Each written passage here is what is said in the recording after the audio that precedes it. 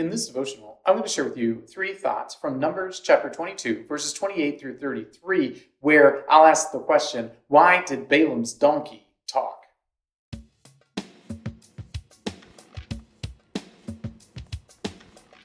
Numbers 22, verses 28 through 33 says, Then the Lord opened the mouth of the donkey, and she said to Balaam, What have I done to you that you have struck me these 3 times? And Balaam said to the donkey, Because you have made a fool of me.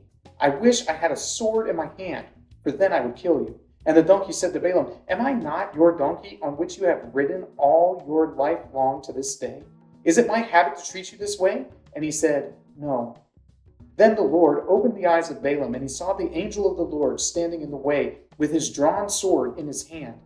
And he bowed down and fell on his face. And the angel of the Lord said to him, Why have you struck your donkey these 3 times? Behold, I have come out to oppose you, because your way is perverse before me.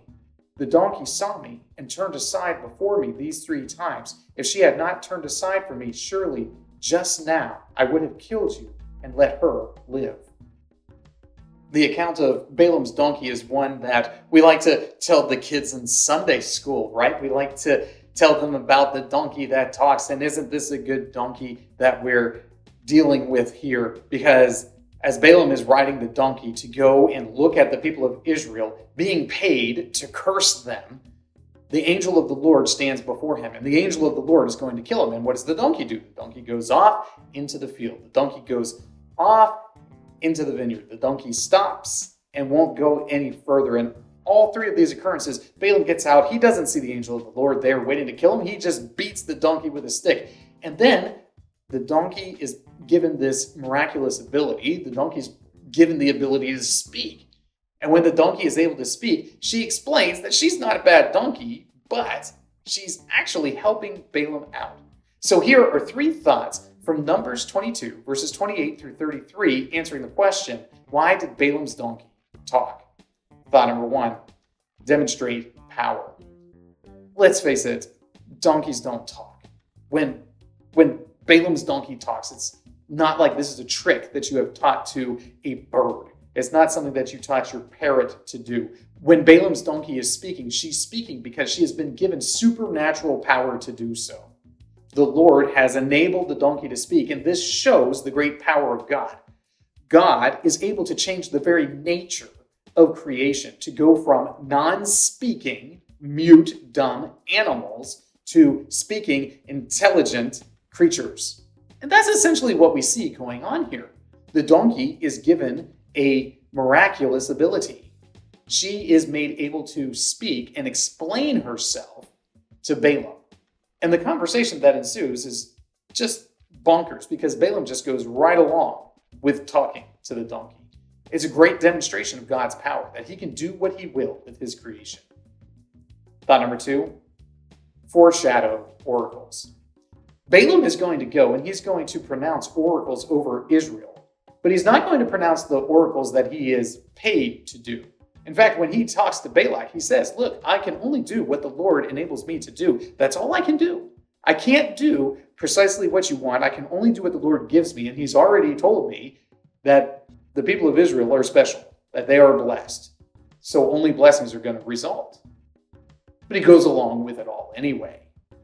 Well, the speaking of the donkey helps to demonstrate or foreshadow the speaking that Balaam himself is going to do over the people of Israel. Because even though Balaam would have been incentivized to curse them, because after all, he is getting paid to curse them, he only speaks blessing over the people of Israel. So the donkey speaking is a foreshadowing of Balaam's own speaking over the people of Israel, because he is doing not what he seems to want to do, but he's doing precisely what God has ordained for him to do. Thought number 3, angel of the Lord. Here we have the angel of the Lord, and the angel of the Lord is opposing Balaam. And this is a tricky thing because the Lord told Balaam to go ahead and go with Balak, go and meet him, go and do all the things that he says, but the angel of the Lord is there to oppose him. The angel of the Lord is there demonstrating that The thing that Balaam's doing, even though he's doing what he was told to do, what he was given permission to do by God, he is unhappy with. God himself is angered at the perversity of what Balaam is going to do. He is going to go and speak a curse against the people whom he knows are blessed. And because of that, the angel of the Lord is there to wreak havoc on Balaam. But what all of this does is demonstrate the great power of God, the great protection that he has for his people, and that there's no other power, there's no other authority, nothing on earth is going to stop the people of Israel because God is paving the way for them. He is making it possible for them to go precisely where he wants them to go.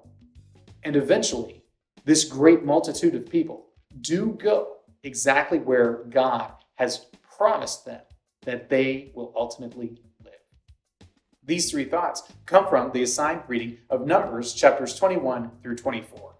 If you'd like to read through the Bible with me, you can do so by subscribing to this channel, by clicking on the link in the description, or by joining the Facebook group Through the Bible, where we are reading the text of Scripture together.